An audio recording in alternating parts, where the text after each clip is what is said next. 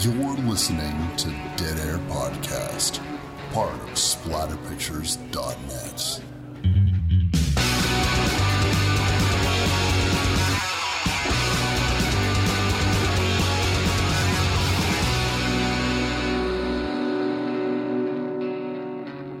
What's up, everybody? Wes, Dead Air Knife here with Always.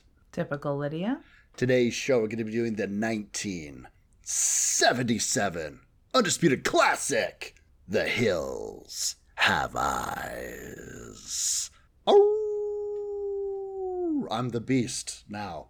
Yes, you are the Beast. And I am not the beauty, but we do have a face for radio.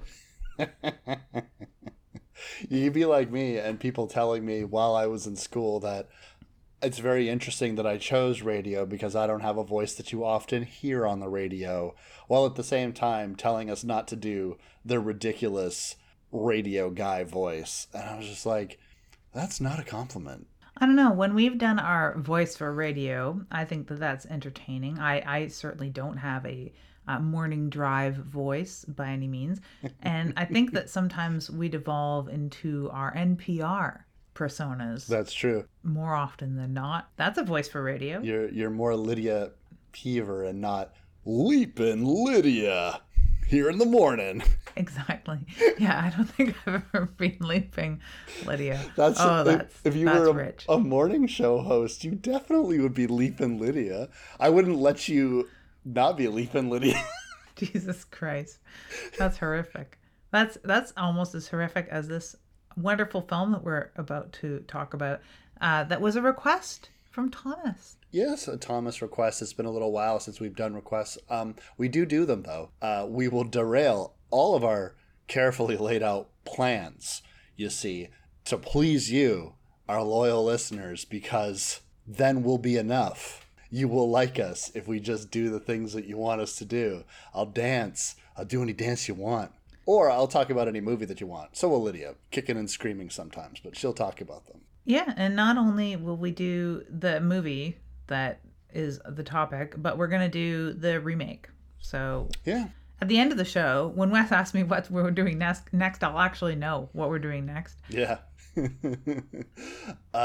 Which is convenient. We've done a few Wes Craven films, and, you know, Wes Craven is fun to talk about for me because we shared the same first name. A lot of people that when I was in the dating scene, thought that it was a fake name that I was using to associate myself closer with horror, which is wild. Yeah. I'm not even joking. I don't know if I ever told you that, but 2 different women that I went on dates with on Tinder, they asked me if I was using a fake name because Wes is like Wes Craven and Knipe sounds like knife. So they're just like, is that like your horror persona name? I'm like, no, that is my Christian name. And what a wild leap. I'm glad you think it's as powerful as like Max Power and that it is a horror persona name. I mean, I've gotten that too, twice as well. And one from someone that I'd known for a number of years until they saw my ID one day when we'd gone out, and they were like, oh my God, your name actually is Lydia Peaver. And I'm like, what the fuck? Of course it is. It's because they think Lydia like Lydia Dietz and Peaver like Cleaver. Or like that I'm going to peeve you off. Old Peavy. Why would I give a fake name if I want to date you? Here's the first thing about me that's not true.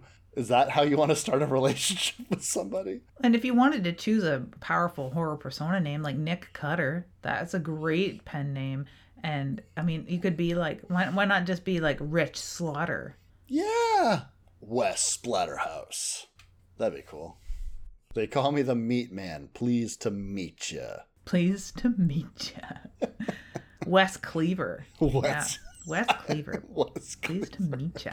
Yeah. It's like Leave It to Cleavers. It's my horror Leave It to Beaver spinoff. No, I think that's ridiculous. Wes Craven is a fantastic name. I thought Thurston Craven was a great name too, as far as Cravens go. But yeah, Wes Craven, I mean, it is a power name, isn't it? It is.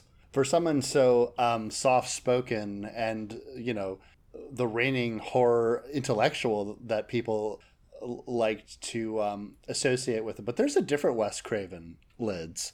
There's a Wes Craven the early years that seemed to be making a lot or speaking to a lot of darker, perhaps, sensibilities he might have had festering up in him before he kind of became the groovy grandpa that we all knew him as.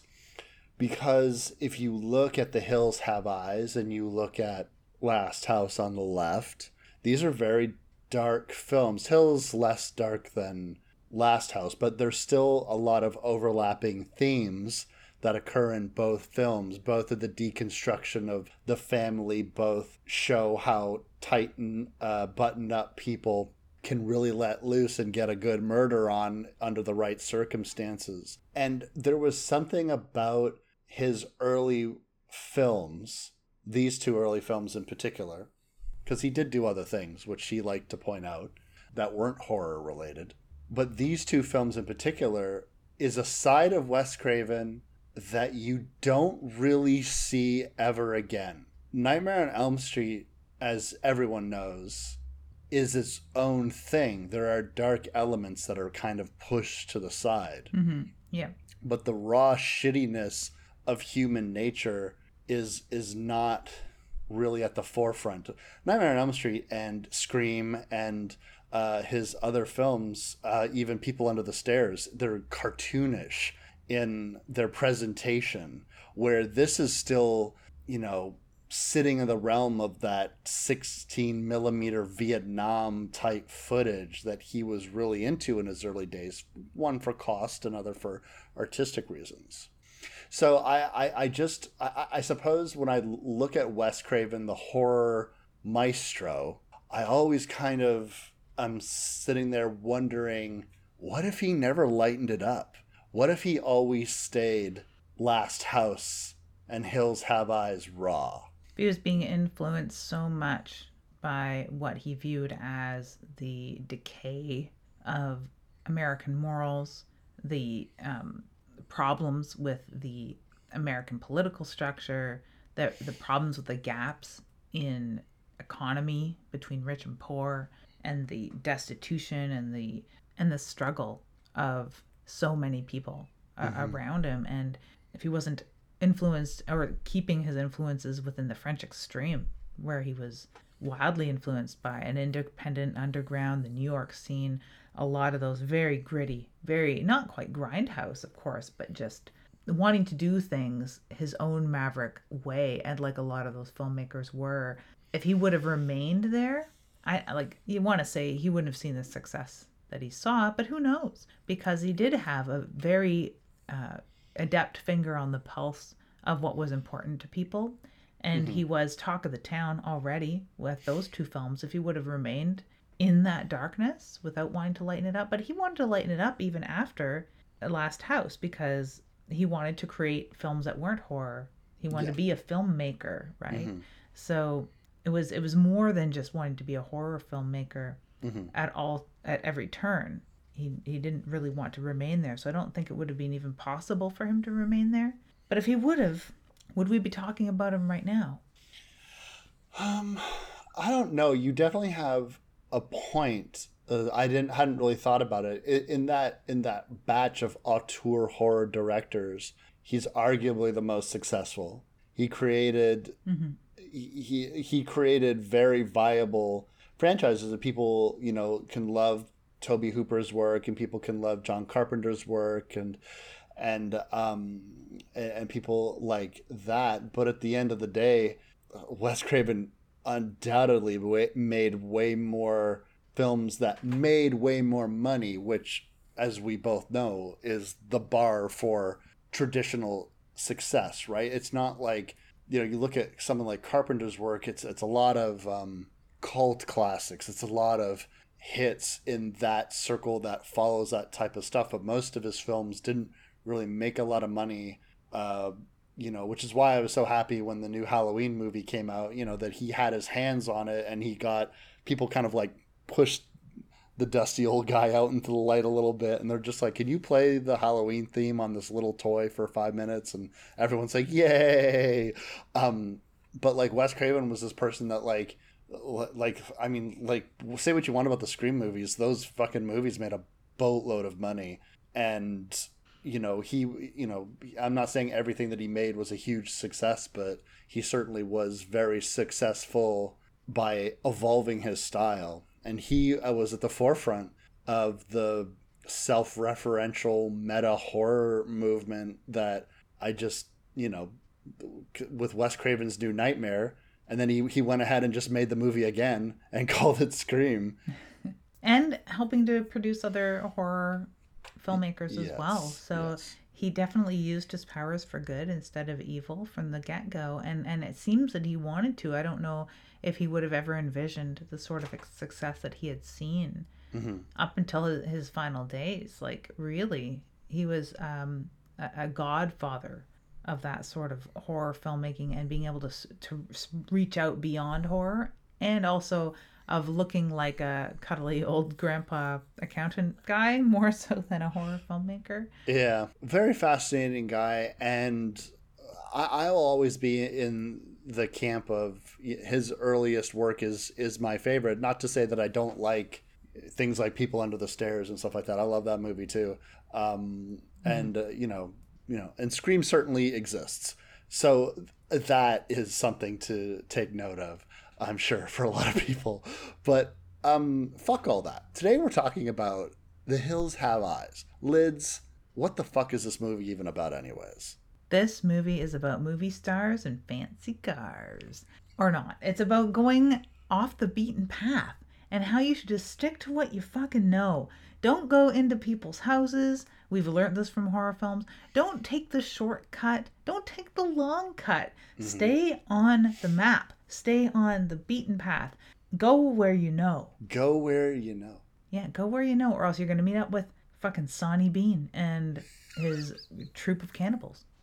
Not before you meet the mysterious old timer who, by the way, is another owner of an oasis. We had Slauson in Tourist Trap, but Fred's Oasis, it's an oasis of gasoline, mind you, but it is still an oasis. It says so right on the building lids. You can't make that up.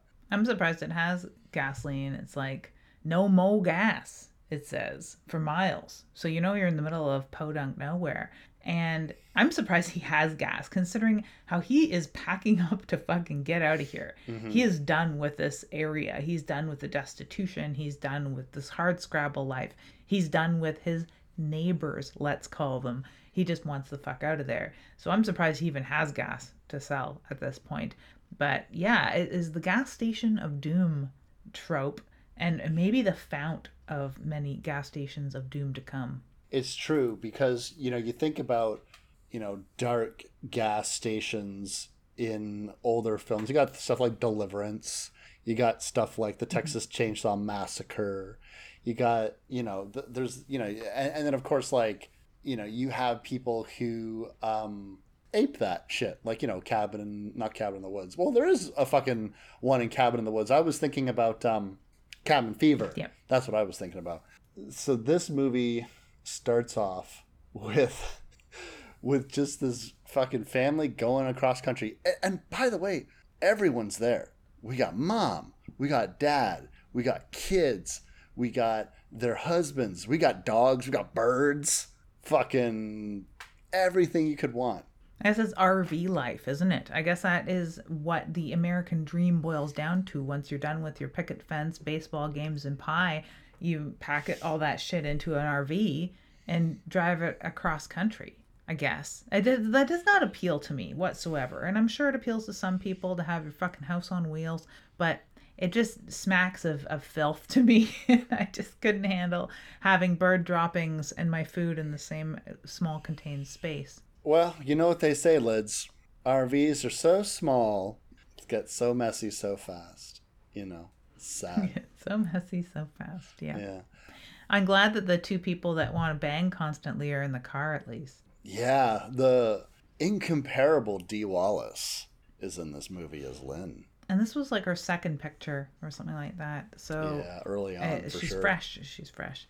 Yeah, she does so well, though. Yeah, this isn't the Dee Wallace of E.T. or what else did she do? Howling and what am I forgetting? Cujo. This isn't that Dee Wallace. This is a younger Dee Wallace. The Carters are heading off to California. It's a little bit of Beverly Hillbillies, except they're, well-to-do, and one's an ex-sheriff, and they're going through this area, and this whole area, by the way, is now like a military testing ground. They're like dropping bombs and shit like that. There's a lot of radiation in the area. And we know something's up because at the very beginning of the movie, before we even meet the Carters, we meet Ruby, who looks like a Flintstone and is asking Fred to take her with him, in which he cackles out loud at the very notion that she could ever pass as a non-Flintstone. As a non-Flintstone. We don't even have a Barney Rubble for me to draw a parallel to with this movie. There was no Barney Rubbles in sight, really, at all. Unfortunately, because you know how much I love a good Barney Rubble. Mars? He's a bit of a not really. Barney Rubble? I'm sorry. No, he's not really a Barney Rubble. None of them count as a Barney Rubble. Not even the most Barney Rubble of them all. But no, this is definitely Pebbles. That is a great parallel to draw. She is a fucking Flintstone. But I remember I was working at the satellite office of a engineering firm, and it was very much like a satellite office of an engineering firm. It was a field office, so it was all hard hats and steel-toed boots, very dusty environment, very blue collar, and the principal engineers would come in from time to time to do business and whatever, and I had asked, like, are there jobs available for me at head office? And they looked at me much like Ruby is looked at here, with like, well, it's a very different environment, Lydia. Oh. And I hid my insult, right? I felt so insulted, but I was just like, I got it. Oh, I got it, asshole. What did you say the other day? They were treating you like the bumpkin in the boardroom.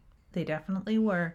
And it was unfortunate because I'm thinking to myself, well, you do see me in a hard hat and work boots or a snapback cap and my hair up and I'm filthy because I'm here in the environment you created. Yeah. And people are 90% their environments, so I can get why they would have thought that, but... I guess. But it's like, who does construction in like an Armani suit or something like that? Is that what they're suggesting? Like you can't take a shower and put on some clothes? It's impossible to dress for the job you want in an environment like that, and it's dangerous, to say the least. That's so, true. Yeah, I mean, okay, sure. That was just their perception at the time, but it was also a perception that they had created. So it was just an awkward moment. But I felt very much for Ruby at this moment because I think that with a bath, some toothbrush, some hairbrushing action, she would have been able to pass. And I mean, it's also the late 70s. Stick her down in Haight-Ashbury and no one would be able to tell the difference between her goddamn Flintstone ways, her cannibalistic Flintstone ways, and the Manson girls. You know what? You're absolutely right. And Lids, we do get to see her cleaned up in The Hills Have Eyes 2, where she is now, she turns to Rachel and no longer Ruby. She's put her cannibalistic baby eating / dog eating ways behind her and is now joined a biker gang like the Warriors. I'm surprised I didn't call her Venus, considering. Why do you think she's the only one that doesn't have a planet name? Is it because she's a girl? I guess so. And Mama doesn't either. Yeah. Unless her name's Mama Venus. Maybe. Yeah. I don't know. Venus is the only name I could think of for a girl in this clan because she is the fire. What's your desire? Babies. You want to talk about awkward? You want to talk about chaotic? You want to talk about goddamn fucking obnoxious? The Carter family rolling into this fucking gas station, fucking bunch of idiots and a partridge in a pear tree. Like, holy fuck. It is loud and obnoxious and just they're all over the place. Every character is talking to each other while, Big Bob is like just trying to get some fucking gas. Like, Jesus Christ. I've never quite got that because, like, a lot of times when we were on family trips, like, one person would be delegated to go into the place to do the thing. Dad would get the gas, I suppose, or whoever was driving. And it's not like everyone piles out and makes it their fucking home. If we had a dog, sure, you'd take a dog out, but like you don't let the dogs run around and snoop, and you don't like get into trouble. You don't all split up either. Yeah. Like that is the weird. They just sort of like spread out and fucking claim land as if they're pissing on it for their own. It's just very awkward and nosiness. They're poking around this place. Like it is very much at home in a horror film where they're going places they ought not go and making stuff their business. I really find that very annoying about this family. And I find Big Bob super fucking annoying, of course, because he's just a tiring fucking character. He's a horrible, horrible man. And on the other hand, I do like his wife. His wife is fantastic. Yeah. His wife is just like that quintessential sort of like dish raggy woman who's not present, doesn't really seem like she knows what the fuck is going on. Like it vaguely seems like some kind of like early dementia or something like that, just how vacant she is. It reminds me of the Mother's Little Helper. She's probably like dosed on Xanax or Valium. Absolutely. It's fucking chaos around her, and she's swatting Big Bob, being like, "Oh, you watch your language," and it's like everyone is a fucking chaos machine around you, and you're just like, "Oh, Bob, what's your language?" So they want to take this back road. Fred, our gas station attendant, warns them over and over and over again. Not like literally his last few lines are just, "Don't take the back road," or "Stay off the back road." Over and over and over again. And then, of course, immediately now we're treated to this really, really loud, and I keep saying loud and chaotic, but there's no other way to describe it, really. You have military planes flying overhead. You have the mother in the front seat fucking around with this map. And then you have the kids, Brenda and Bobby, in the back, screaming, just fucking screaming. They're so loud and so obnoxious that the dad runs off the fucking road. And of course he blames them because he could have tuned them in, as my dad would have put it, or he could have ignored them or stopped the vehicle. Slowed down at the very least. This is also Bobby's best acting because nothing against Robert Houston, who played Bobby, but I think that he is a cardboard cutout for most of this film, and he does have these sparkling, creepy eyes. Other than that, he's just very interestingly acted. It's like he's being fed his lines a moment before being filmed. It's very awkward, but so this is where he shines in this chaotic scene. You didn't like all of his backflips and shit? No, I didn't like all of his backflips, walking on his hands and ridiculousness. No, it was just distracting, and it didn't take away from the fact that I'm pretty sure, and Chris is the one that brought this up, pretty sure he's drunk. Pretty sure he's hammered, wasted throughout the whole thing. He does have like a slipperiness to him where he looks like he's got that film of drunk on him.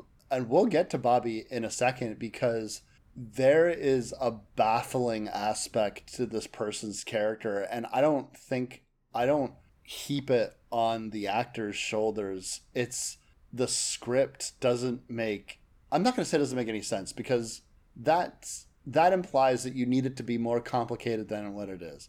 However, in horror, you need to pull the taffy on the tension a little bit, but we'll get to it in a second, because what ends up happening is they fuck up their car and now they got to go for help. So the idea is you have Big Bob, Mustachio, Doug, old Dougie. They're going to go off, try to get some fucking help and supplies. They're going to go separate ways at that. Bobby is going to mind the women folk, and that's pretty much it. They have a pair of dogs, Beauty and the Beast. They casually bring up a story about how the Beast killed a poodle, to let you know that this movie, if you were to ask me, is about our Lord and Savior, the fucking Beast, the most competent character in any horror movie ever, and like exactly who you want to have with you in in any given scenario, because when they go their separate ways, Beauty, the delicate flower pair of the dogs, catches wind of something. They're being watched. We don't know by whom. We can assume that they're related to whomever Ruby is related to. They make mention of, Big Papa, but the dog runs off. Bobby takes off like a fucking shot after the dog. The dog is killed. And Bobby sees the dog, and it's not like the dog is like disemboweled. It is completely fucking eviscerated. And Bobby takes off into the woods and is seemingly gone for at least an hour, at least until dark. Comes back and doesn't fucking tell anybody what happened to the dog. It is one of the craziest fucking decisions that beyond breaks my suspension of disbelief. Absolutely. And we've mentioned before in other movies, like these characters need to communicate, and it's unnatural that they wouldn't. It's very unnatural at this point because he is otherwise vacant, and he's basically been entrusted with these dogs from the beginning. When he was snooping around the gas station earlier, he had a dog with him, and he has been entrusted with one of the two dogs. They are very invested in their dogs, very, very much. All of them are. They're always asking where the dogs are, what the dogs are up to, and they're constantly telling their dogs to shut up because their dogs are sort of like free range dogs for the most part. And with that, going back to that conversation of them talking about how the beast had killed a poodle, they had this very like serves you right for stepping up to our family kind of attitude. They did not give a shit. Seems to me that if a child would have been in the place of fucking beast's jaws, they would have been like, well, that's what happens. Yeah. Crazy dogs. It seems that one of them would have demanded to know where Beauty was, not just flippantly ask or then forget to ask or assume that she's tied up somewhere. And then something will immediately happen. And when Bobby eventually explains to them what happened to the dog, they're like, why didn't you tell us? And he's like, I tried. It's like, you wicked didn't, man. You did not fucking try. And we're not even sold on the fact that he's super conflicted about it. He sort of says, he tries to pull Doug aside and be like, yeah, I got to tell you something. But he doesn't why not just say it in front of the women? It is sure, 1977, but women's liberation had happened. Mm-hmm. We're into the second wave of feminism. And these were pretty strong, intelligent women. Really, even the 50s mom who's probably dosed on Valium, swatting her husband's swear words away and making hot dogs. All she cares about is making food for people. But she is an intelligent and strong woman capable of making decisions that everyone does look up to and respect. Same with Dee Wallace's character, Lynn. She is a super strong woman with the wherewithal to make decisions, and you don't get the vibe that they are cloistered, second-rate citizens by any means, except for that Bobby refuses to talk about the dead dog in front of anybody but Doug for whatever fucking reason until it's forced out of him. Particularly since their father went to go to the gas station, and he did have farther to go, as Doug will mention, and he is older, so it's not like it's an easy walk for him, but it's like past 11 o'clock. And now their father hasn't returned. We've seen that their father has gotten to the gas station and he gets a little campfire story. A little campfire story about Madman Mars. He was 20 pounds and hairy like a monkey. 20 pounds and hairy like a monkey. Yeah. Just about tore his mum in half. So, yeah, the gas station owner had a son. He had a son who was 20 pounds as a baby, hairy like a monkey, and by the time his son was 10 years old, he was the size of a full-grown Fred. I don't know how tall that old man is, but he says it was the same size as him. A terrifying prospect in and of itself. His son burned down the house and killed their daughter, or Fred's daughter, this boy's younger sister. And I guess the mother must have been in the house too, or something. And then Fred hit him in the head and cracked his face wide open and then left him in the desert to die. And he didn't. And he lived. The only thing that's not really explained is where did Mama come from? Did like some woman like wander in the desert and just take a good look at old Jupiter and just be like, hairy like a monkey, eh? Well, I'm fixing to bed you. Yeah, I'd have to say that's about how it went. Like, I'm sure if she wasn't a kidnap victim or something, no, they don't really say, or was she out there to begin with? When he stumbled out into the desert, she took him in. I don't know. The weird thing about this family of cannibals and inbred people, I guess they're inbred, I don't know, it's hard to say, is like the only one that has a really sort of like unique look to them where you're just like, because like the idea is like they're mutants, right?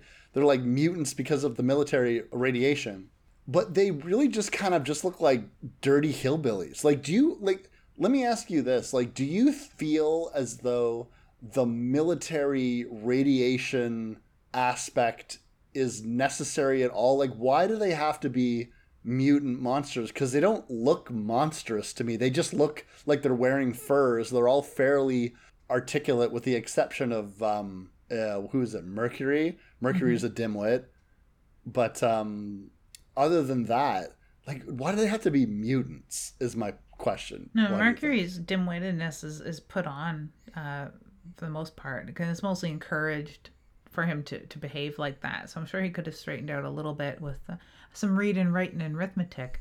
But of course, with the exception of Michael Berryman, Jupiter grew into his features for the most part. Sure, he has a face cleaved in half with pretty decent makeup, really. But like, other than that, you know, jarring disfigurement, he isn't, you know, a mutant otherwise. Ruby's certainly not a mutant other than her teeth. And the other guys, yeah, there's nothing really wrong with them. It doesn't seem at all, except that they are filthy. But then they would fit right in with the hippie lifestyle, let's say, or some sort of like rambling pilgrims of the US just sort of getting by off the grid.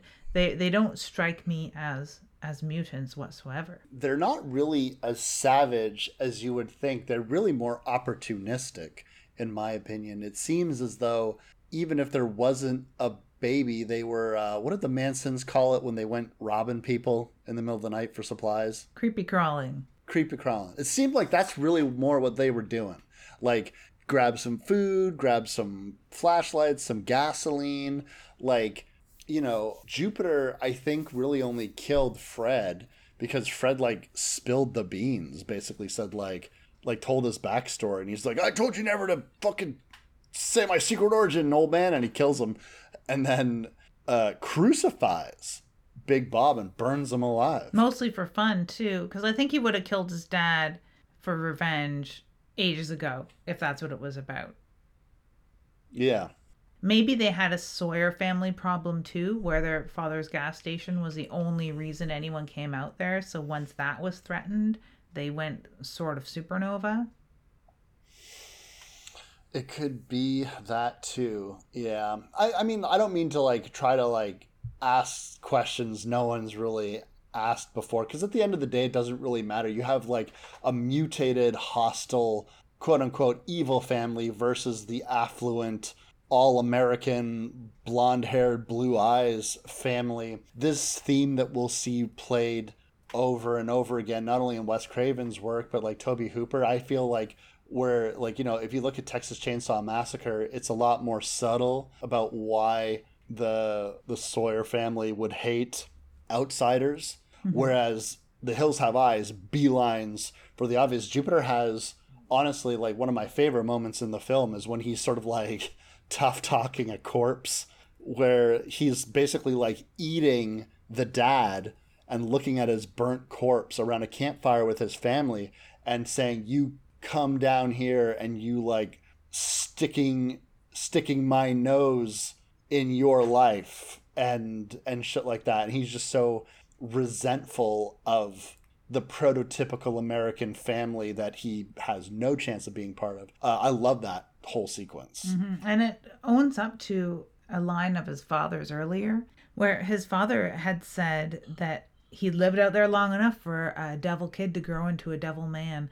And you sort of feel sorry for Jupe a little bit up until the point that you see him behaving the way that he is. He is a devil man. He is a horrible, exploitive, hate-filled monster. And if there's any sort of monstrousness in that, it is his psyche that is completely monstrous. Because, yeah, you could scrub him down and dress him up. Put a bag over his head, maybe. That might help. Put a bag over Mama's head. Mama's weird to me because she seems to have a choice, much like Ruby has a choice. And Ruby wants to seize that choice and run with it. And she does eventually. And she is a good person underneath all that grime. But Mama is, I don't know if her... She's like a sow pig beast that just wants to have babies or something. Ugh. Have babies and eat them too. It's baffling to me because one of the things that I will say is very interesting, and I don't know if it's by design, but the actors in this troupe, this pack of characters, they all seem to be in different movies or seem to have a different idea about what they're supposed to be portraying, because on the one hand, characters like Mama, like characters like Mercury seem to be going for that hillbilly deep south inbred, like Sal, like the Sal woman is like such a good, because she like she's just lying there half the time, like she's not doing anything. Yep. And meanwhile, you have, Jupiter, who's like pontificating. He's orating. He's sermonizing. He's very much like a Manson-esque cult leader, he sounds like. And then you have Michael Berryman, who's just like talking normally. Seems kind of normal. He's just like, hello, everyone. It's me, Michael Berryman. I'm a mutant from the hills. And there's like, and I'm not saying he's doing a bad job, but then you have the guy playing Mars, who's just like a wild man. Mars is like a wild man, but he also has an angle where Pluto also has an angle of this, where they're like vigilantes and they're some sort of coup against modern man who will rape and pillage, not necessarily rape in the sexual connotation of the word, but to glean everything that they can and scavenge everything that they can off of what's around them, and then go back under the cover of night to their little hidey hole. And they rely very much on like technology a little bit with their walkie-talkie radios and knowing the lay of the land, apparently better than most people in this area, and have protected sort of boundaries, imaginary boundaries within their minds. Mars is a little bit like a he reminds me of the Larry Gowan music video, Strange Animal. Have you ever seen that? Yeah, I have seen that. That's some Canadian deep cuts right there for people, but Wow. I highly recommend checking out Strange Animal by Larry Gowan to see maybe what would have happened to Mars if he'd been left to his own devices. It seems to be that at the end of the day, everybody answers to Jupiter. He is the top dog for sure. I can tell you who the top dog is in a Carter family. The literal dog, the Beast, who fucking kills one of these people toot sweet. It's like it's a little unbelievable to think that they could figure out that he was pushed to his death, but like it's crazy because this, like, not only does this dog know that these guys are the enemy and pushes one of them off of a cliff to his fucking death, he then has the presence of mind to take the fucking radio back to the family. If we want to go Canadian deep like, cuts, it's as very Littlest Hobo. It is Littlest Hobo. It's like the Beast is just like, oh, this will be very good for reconnaissance. Like, bringing it back to the family, who I otherwise ignore because I'm a free-range dog of my own devices. Yeah. It's weird to me that they would know that he's pushed. The only thing owing to that is that they are like little billy goats that traipse around these rocky terrains all day. So he must have fallen. He couldn't have tripped and fallen. He must have been pushed if he fell. Yeah, and they did see dog tracks, and this is where Pluto has this, like, he starts to create like lore around it, like Ruby too. This idea of like they killed Beauty, and the beast is like the ghost or this devil dog that has like come to get revenge for the fact that they killed this dog. And I was just like you've all like set up lore around this dog that you killed. Like, it's wild to me. And so like there's so much reverence for this dog, which, by the way, continues on into the next movie. So like it's not like the beast is like, you never hear from him again. You don't hear from a lot of characters from the first movie again, except the dog. Like, it's crazy. Yeah, he is the hero of the film, and he is the kind of a reluctant hero at that, because he's just doing what dogs do for the most part, except for retrieving the radio and bringing it back, which is just strange. The Carter family has been sieged, by the way. We kind of glossed over that, but they know what's up. Bobby has spilled the beans. You know, Dad hasn't come back, and all of a sudden, when Jupiter springs his trap, it's really more that he just lights the father up like a fucking Christmas tree. This sort of scrappy amount of chaos is very fun to watch, because you have Pluto and Mars attacking the RV, where Lynn and the mother rescue Brenda, who's being terrorized by these two men. And you see a quick succession of like the Carter family, the patriarch is dead. Dee Wallace's character gets shot twice while struggling with Mars, stabs him in the thigh, and then the mom gets fucking shot in the stomach. And I love that Doug's idea is like, oh man, you've been shot in the stomach. Let's get some blankets on you. You must be cold. No, really. And the younger Brenda is like pretty much useless at this point, because she's gone into shock and is almost comatose. Oh yeah. The mom too, even before she shot, is like, that's not my Bob. Oh, that's not Bob. He doesn't look like Bob, because the guy has been like fucking burned alive. And that's quite a reaction too, considering she had suffered him so lightly. You would think that sort of veneer of 50s mom would continue, and she would, start pampering him, or like making some sort of excuses for his appearance, or telling him to watch his language, or that would persist. But no, she shuts right down, almost as if, not to say that she's thankful he's gone or leaving, because he's not quite dead when they encounter him, but just, that's not my Bob. That's not my Bob. And she just repeats that in shock.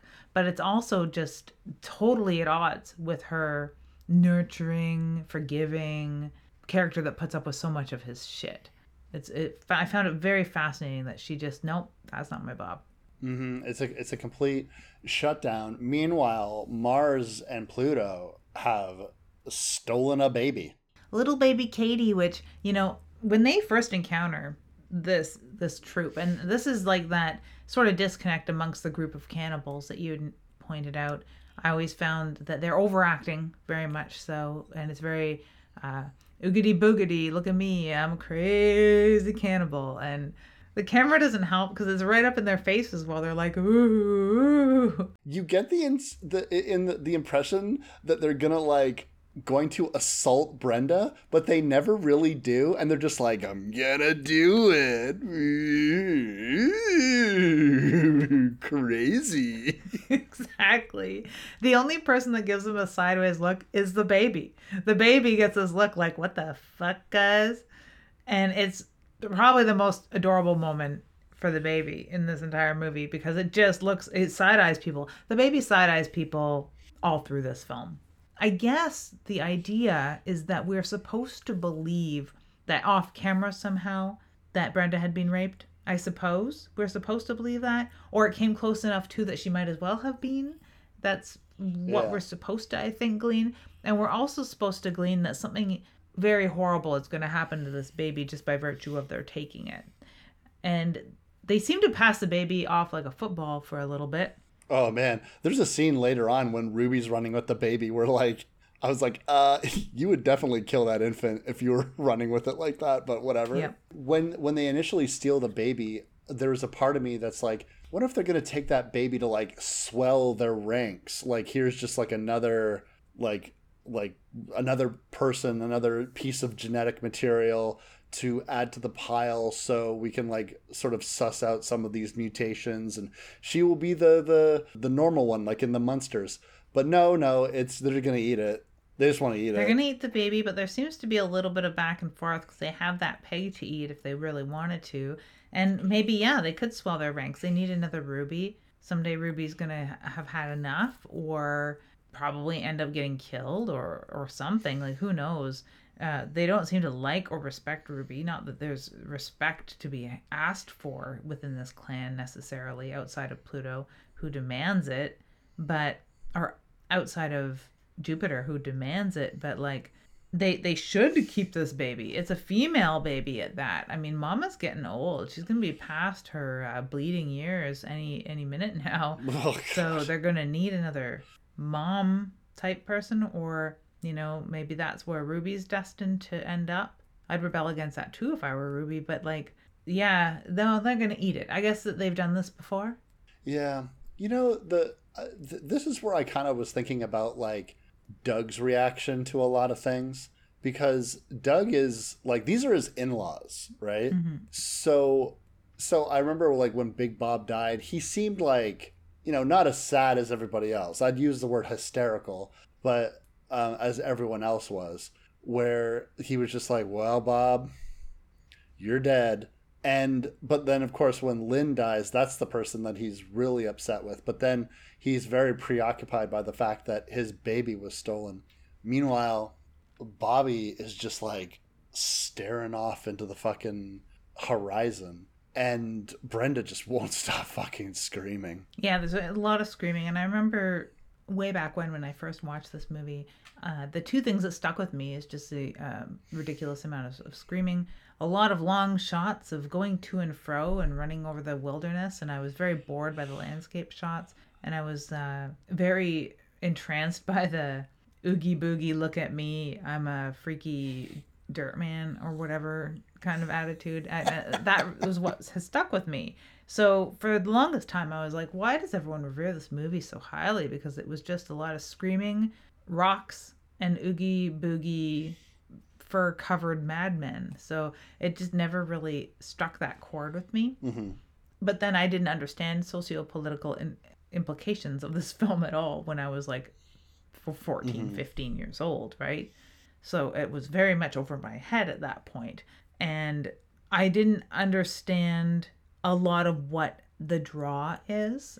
Although now I do. It's still not my favorite movie in the entire planet, that's for sure. But I do get what a foundation it was. And I really like how it fed into the much more brutal remake of this film. Yeah, the remake is quite gory. This film, to me, I saw it about the same age you did. Not the same time, because we got a little bit of an age difference between us, but yeah, I was about 14 or 15 years old when I saw this for the first time. And I remember watching it, I was really in that headspace of trying to, it wasn't even just horror movies, but I wanted to watch films that I knew people felt were important. So I was like, at that age, I was really trying to like get things, get another notch, just trying to see as much shit as I possibly could, and understanding. I'd seen a few of the Nightmare on Elm Streets at that point. I hadn't seen all of them, but and I had not seen Last House on the Left at that point, but I'd seen People Under the Stairs, which might have actually been the first Wes Craven movie I'd ever seen.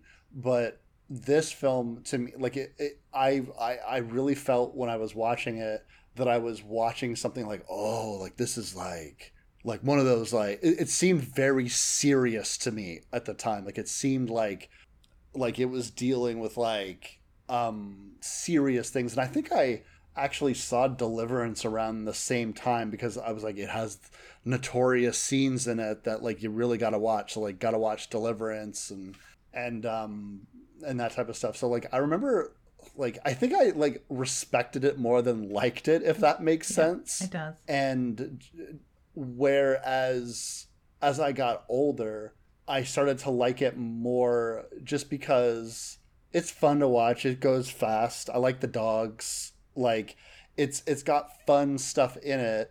But yeah, no, like when it comes to Craven's work, like I probably like other films better, but I also really like this film too. And like I said, like when I got a little older and a little wiser, and got into college, and that's probably when I saw it again for the first time.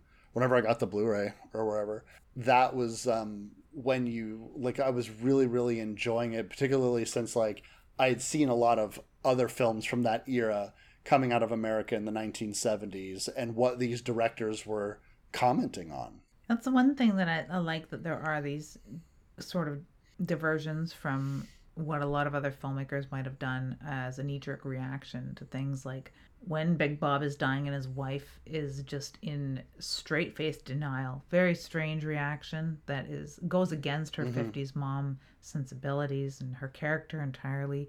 I like that decision. And the decision to send Doug running through the wilderness for his baby. And it's not a mother retrieving the baby whatsoever. And Doug has been not absent through this film, but he went on a little adventure when everyone was splitting up and looking for a way to repair the car and taking care of food, taking care of water, taking care of the dogs. Doug was like, I'm going to go scavenge all that army shit. And you forget he's even there. Yeah, he's around, and he is supposed to be the person that Bobby's going to confide in about Beauty's demise. And he is, banging his wife in the car. So there are points and beats within this film where he becomes, but it's not till the end of the movie that he rises up as this protector and caregiver. And it sort of comes out of left field, quite unexpected, but it's a really good decision as far as the script goes, to not just fall back on the women at this point to be the thinkers and the doers, but to have this guy pull up all fatherly instincts and just do what he can to save his daughter. And at the same time, they, while they're doing that with Doug, you have Bobby and Brenda back at just like the fucking Marsha Brady, and just like back there screaming constantly. But then she gets in her mind a fucking ghoulish MacGyver trick. It is ghoulish MacGyver. Like where it's like all of a sudden, like, Bobby has his idea of like, if we burn our tires, they will come help. Like maybe the military will see us and come help us. They had asked the military for help already, and Pluto managed to, pull the wool over their eyes to let them know what their defensive capabilities were. And they're just like, we're sitting ducks. We have one gun with 2 bullets. We have nothing else. And that's how Jupiter and Pluto know that they're defenseless. Because Jupiter's not an idiot. He's not going to, like, when the whole family's there with the dogs and everything like that, he's not like, all right, now we go and attack. Like, he waits for them to split up. He waits to pick them off. And he gets really angry and starts losing focus once Mercury is killed. And now all of a sudden they've lost one of their own.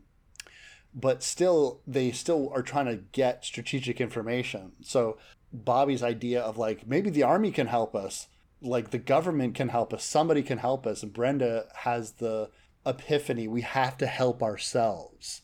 No one's coming to help us. And so they use their mother's dead body. And what I like about them setting up their mother's dead body in that stupid little chair is like, it's like, do you remember that episode of The Simpsons where like Homer like falls in love with this crab, this lobster, and he gets it really big, and then he accidentally kills it, and then he's crying the whole time while he's eating it? It's like they're carrying them around. They're like, oh, we can't do this. Oh, okay, we have to like tie a rope. Oh my God, we're monsters. What has become of us? Are we the monsters, or are they? It's so good. Now, if there would have been any food left in their house, they could have done the same trap with a bunch of fucking food at this point, because they are starving cannibals. They are starving cannibals. It doesn't make a whole lot of sense. What I do like, though, is everyone gets a bit of an assist, because maybe the plan doesn't work if Jupiter and Pluto attack the RV. But guess what? The beast is gonna come and just take out another one. This dog kills 2 of these fucking people. Mm-hmm. And not before he like rips the Achilles tendon off of Pluto's ankle. He's an amazing dog. Much better than The Littlest Hobo. Could you imagine if they made an episode of The Littlest Hobo where the Littlest Hobo killed somebody? I would love that. I found that this was probably the best Brenda and Bobby duo too, and it was quite the explosion when they decide to pull another MacGyver. This is where like I'm no fun to watch movies with. I'm glad I'm sitting there. Like I watch most of these things by myself until we're able to like sit in the same room with each other. It's like I'm sitting there watching this door trick and I just keep thinking about like, all right, so you have these strike anywhere matches. How many times does this work when you're like, and it fucking goes off? I was like, what are the chances? And there's also a part of me where it's like not entirely sure. I'm just like, Jupiter is clearly playing possum, or he's just so tough that the explosion couldn't kill him or something. But I'm just like, this trap is so specific to like, it's kind of just like he goes to the mother's body and they basically hog tie him and drag him with the car. It's cool. Yeah, it's very but cool. Like I was like, he had to be standing right there and he had to open up that door just so. And I'm just thinking, I was like, what are the odds that any of this would fucking work? It is like a Scooby-Doo trap. And why wouldn't it just blow him back? It's not going to blow him up. It's going to blow him back. Like, that's what explosions do when you're on the periphery. Maybe unharmed. Shrapnel is the biggest worry there. And they didn't pack anything full of shrapnel. Not at all. And they don't know that he's a mutated monkey man that can, take tire irons to the face. Yeah, exactly. So, I don't know. Like, because they don't get any of the lore. Poor Bob is screaming and dying by the time they encounter him. So they don't even know what they're up against that way. But, yeah, it is very weird. At least they use more than one match. We'll give them that much. That's true. And whatever, it's cool, it works. But what I love is the fact that like it like at the very least injures Jupiter. But like what really gets him is just fucking Brenda screaming and just fucking hitting him in the back with those axe shots. Very cool. I love it. I love like I can say it's like a hoary cliche all I want, but I do love it. It's like that moment in, I think it was like John Rambo, where like the Christian missionary beats a man to death with like a fucking rock, just like bashes his head in, when at the beginning of the movie, he's like, there's no excuse for killing somebody. That is like, there's no reason to ever kill somebody. Cut to 90 minutes later, just like brutally killing someone. And I was just like, I love like, this annoying goofy family at the beginning of the movie and just fucking hysterical savage killers. And I know that's the point of the flick, but it always gets me. It always is enjoyable to me. It will always be enjoyable. And I think that it almost gets heightened when the person is vocal pacifist or they are slightly annoying. And like Brenda crying about movie stars and fancy cars, she wants her fast food, she wants Taco Bell, she wants comfort, she wants a shower, she wants a hotel bathrobe. God damn it. Yeah. And then to this.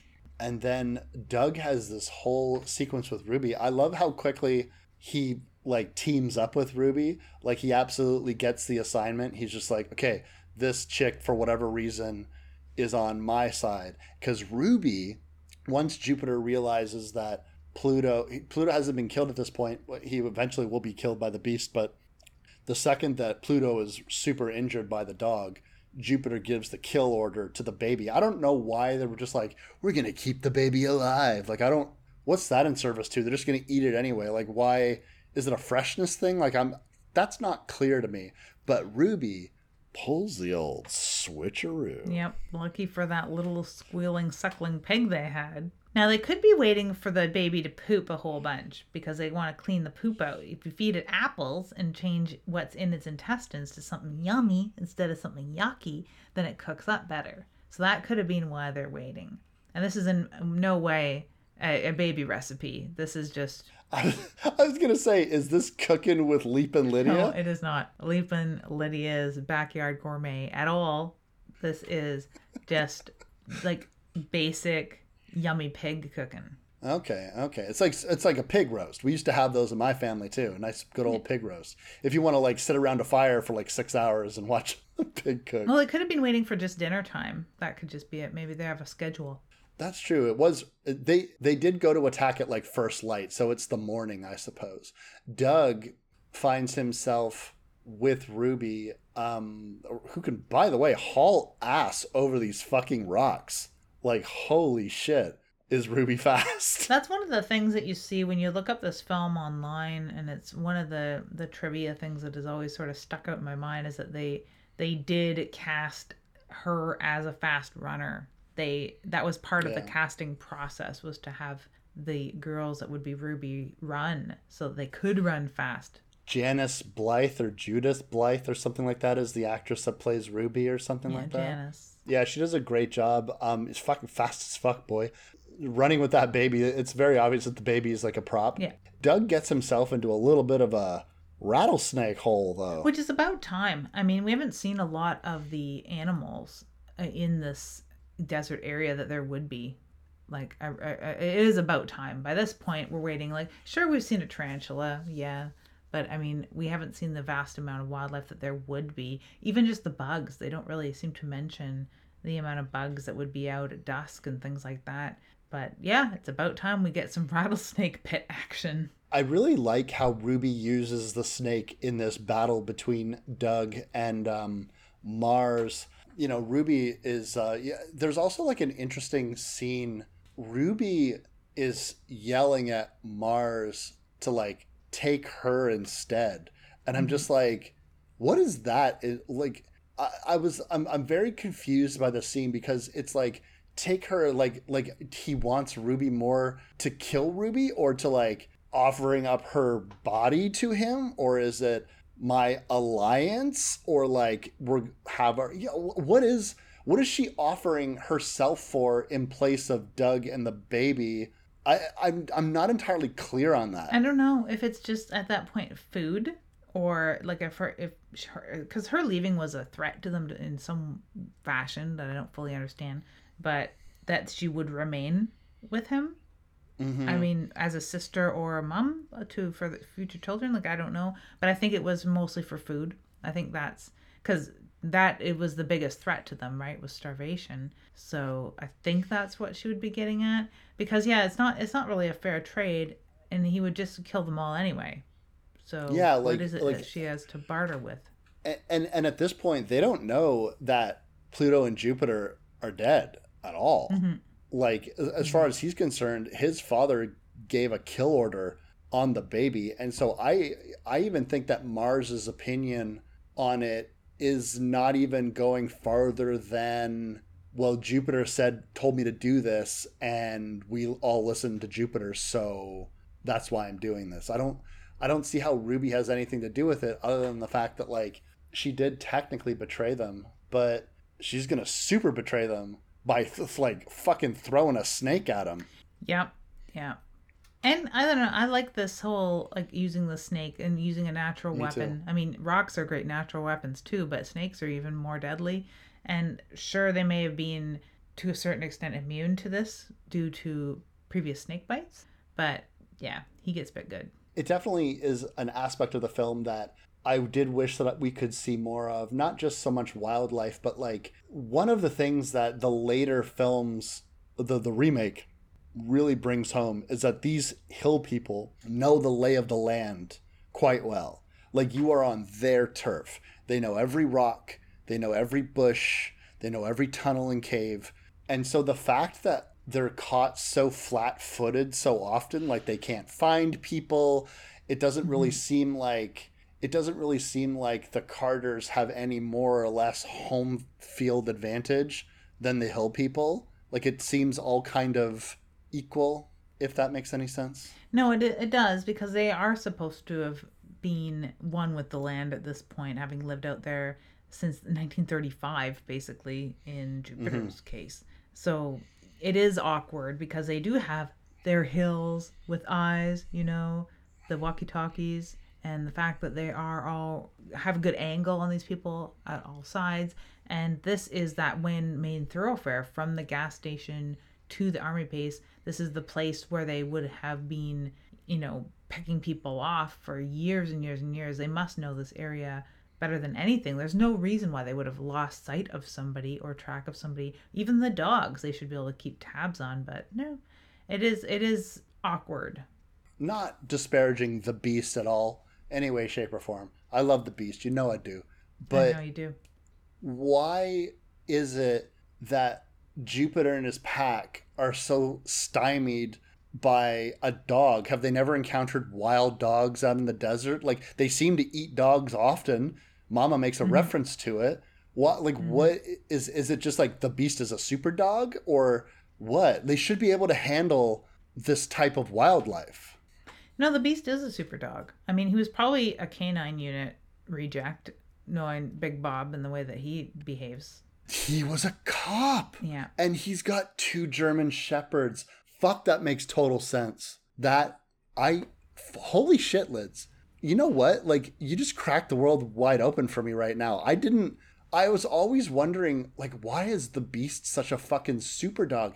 He's a cop dog, obviously. He's gotta be. And I don't think they mention at all where, like, he just assumed they're family dogs. They're treated like family dogs. But that would explain why the Beast grabs the radio. And why he's so, like, knows exactly how to take down a man, knows exactly how to fucking subdue them and kill them. Like, yeah. Wow. That, like, I wouldn't say that it was a plot hole to me, because I was just like, it's fun. It's just fun to have, like, a cool dog killing stuff, because so many people are always like, does the dog die? Is the dog okay? I don't like when dogs are in horror movies. I'm like, one dog dies, but not only does this dog not die, he fucking murders people for 2 movies. He's a killer dog. They should just do another movie called The Beast and just be about following the Beast around, starting with when he killed that poodle and got its bloodlust. I know. Oh my God. I would watch that movie. This does end with that appeasing of bloodlust. We have Doug, who has finally pinned Mars. It's basically the last remaining, isn't it? Like, Pluto's out there somewhere still, isn't he? Or is he dead entirely? He got his throat torn out. It's not clear, because, spoilers, if anyone's ever curious about The Hills Have Eyes 2, it's a weird movie, but Pluto, Michael Berryman, is in the second movie. Pluto is a surviving member of this clan. Pluto, Ruby, who's now Rachel, and, spoilers, Jupiter has an older brother that we didn't hear about in this movie called the Reaper, if you remember. But I'm sorry, like, as far as I'm concerned, if you look at this movie, like, Pluto was very clearly killed. The only one that seems to be still alive is Ruby and Mama, who didn't even bother getting out of bed, like, what's going on over there? And, like, I guess she's just gonna sleep in that tent and just wonder where everyone is. She'll probably starve to death, because she has half of a dead dog to eat and the pig, and that's the end of it, So she's not very mobile. She's not very savvy. She's no hunter. She's probably not left that cave ever, so I don't think she has long to live. There's something that I love about the way that this movie ends. There's an alternate ending for anyone curious, but the way that the movie ends officially is it's a fade to red. And I kept thinking about, like, when I was watching, I was like, doesn't this movie do a red? Doesn't the screen go red? And I was like, does it go red when the dog kills somebody? Or I was very preoccupied by, when does the screen go red? And then when Doug, like, plunges the dagger several times into Mars's chest, and then it goes red, while Ruby screams, like, no, Doug, no, like they're fucking friends or something. I was just like, you just, like, what are you doing? Like, and then she's very sad, because, like, how does she even know his name? Yeah, because even, like, earlier, Doug's like, Ruby, take the baby, go, run. And I was like, what are you guys, like, friends? Like, you literally just met during this chase. We using my first name now? It just ends. It goes the end. In the alternate ending, you see Bobby, Brenda, and Doug and the baby walking down the road together to, parts unknown, I guess, back to civilization. But assuming the baby doesn't die of, like, heat stroke and dehydration before they get wherever they're going, the movie just ends. And it's like the end. There's no denouement. It's literally like kill, kill, kill, punch, punch, punch, the end. There, you don't need to say anything else. It seems abrupt, but when you think about it, I absolutely love how the film ends. Yeah, I like that better than seeing people walk off into the sunset for sure, which is just so cliche. They might as well be sitting on the back bumper of an ambulance covered in fucking emergency blankets. Yeah, clutching their cocoa. Do you think there's any more of them still out there? I don't know, Brenda. All I can say for certain is these hills have eyes. Oh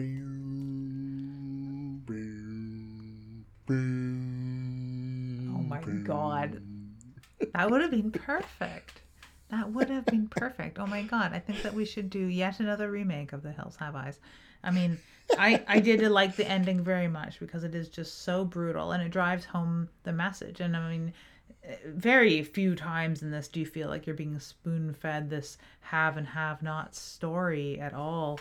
But the end does drive it home. So it's like, in case you missed it, you get kind of weedy and uninteresting Doug does a total 180 into feral killer. It's an interesting choice considering that Doug, like, so much of the movie is predicated on what Bobby and Brenda are doing, and Bobby in particular. Like, Bobby is like a huge front half of this movie. We spend a lot of time with his character and what he's doing, how he's reacting to the fact that Beauty was killed, how he's trying to keep things from the women and also worried about everyone else, making sure the door was locked. A lot of scenes are about what Bobby is trying to do, and then what Brenda and Bobby are trying to do. And Brenda and Bobby killed Jupiter before. Yeah. Like, that's the other crazy thing. You would think traditionally Jupiter would be the last one of these people to be killed because he's the big boss, he's the leader, but he's like just sort of unceremoniously killed, and Mars is the last one. And there's something to be said about the fact that, like, Mars is now doing this as an adherence to orders of a dead man, and Doug is just wanting to get his baby back. Like, his wife is dead, his in-laws are dead. He doesn't know how many of these people are even around. He doesn't know Jupiter. Nobody really knows anybody. Like, it's just, except he, like, knows Ruby now. But, like, that's very fascinating to me. And Wes Craven, like, even takes it farther than he did in Last House on the Left in this film, because in Last House, they end on the parents in the living room, like, covered in blood, and, like, the Keystone cops show up and are just like, my goodness. But this doesn't even give you a chance for characters to recoil in the horror that they have been forced to commit. It's just, it's over.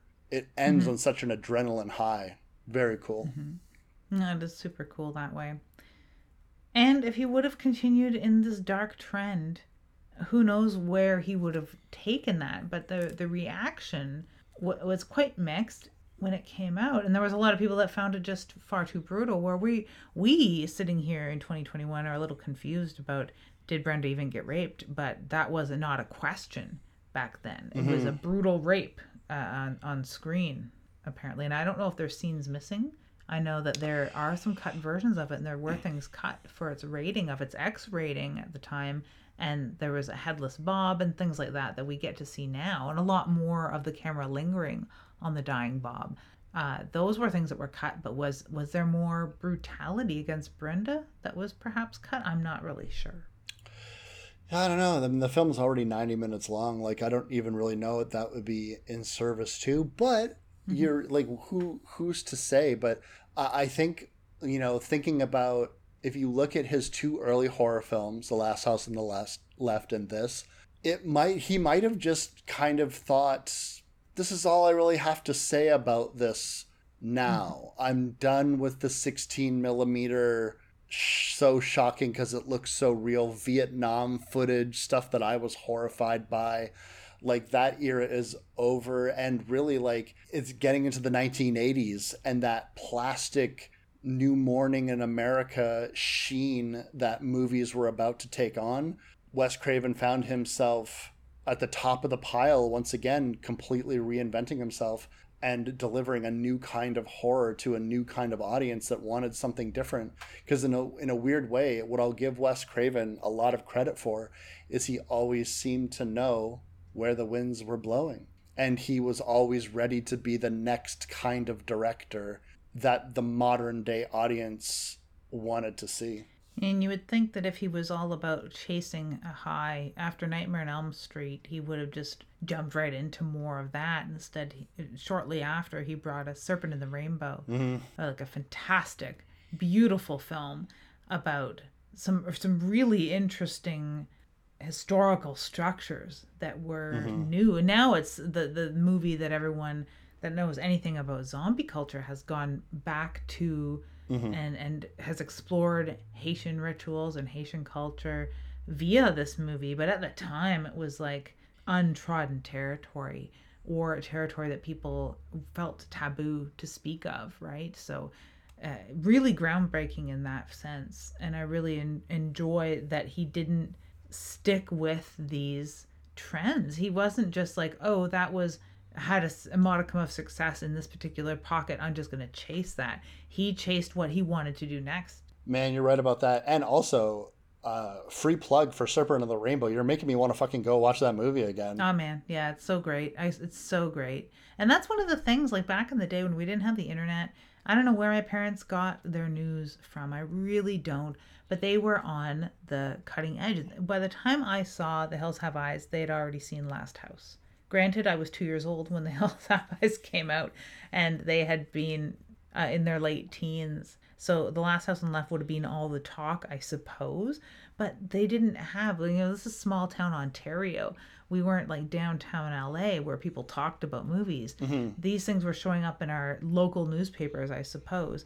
So when Serpent in the Rainbow came out, that was a buzzworthy thing because it had come from the filmmaker that brought us such soul-shattering pictures as Last House and The Hills Have Eyes. And just to see where he went next was exciting. They didn't want a repeat of what he'd done before by any means, just to see where he went next. And where he brought us was fantastic. Where he continued too, because People Under the Stairs was even a further departure, like a total left turn from Serpent in the Rainbow. Beautiful film. So yeah, now I want to watch it again too.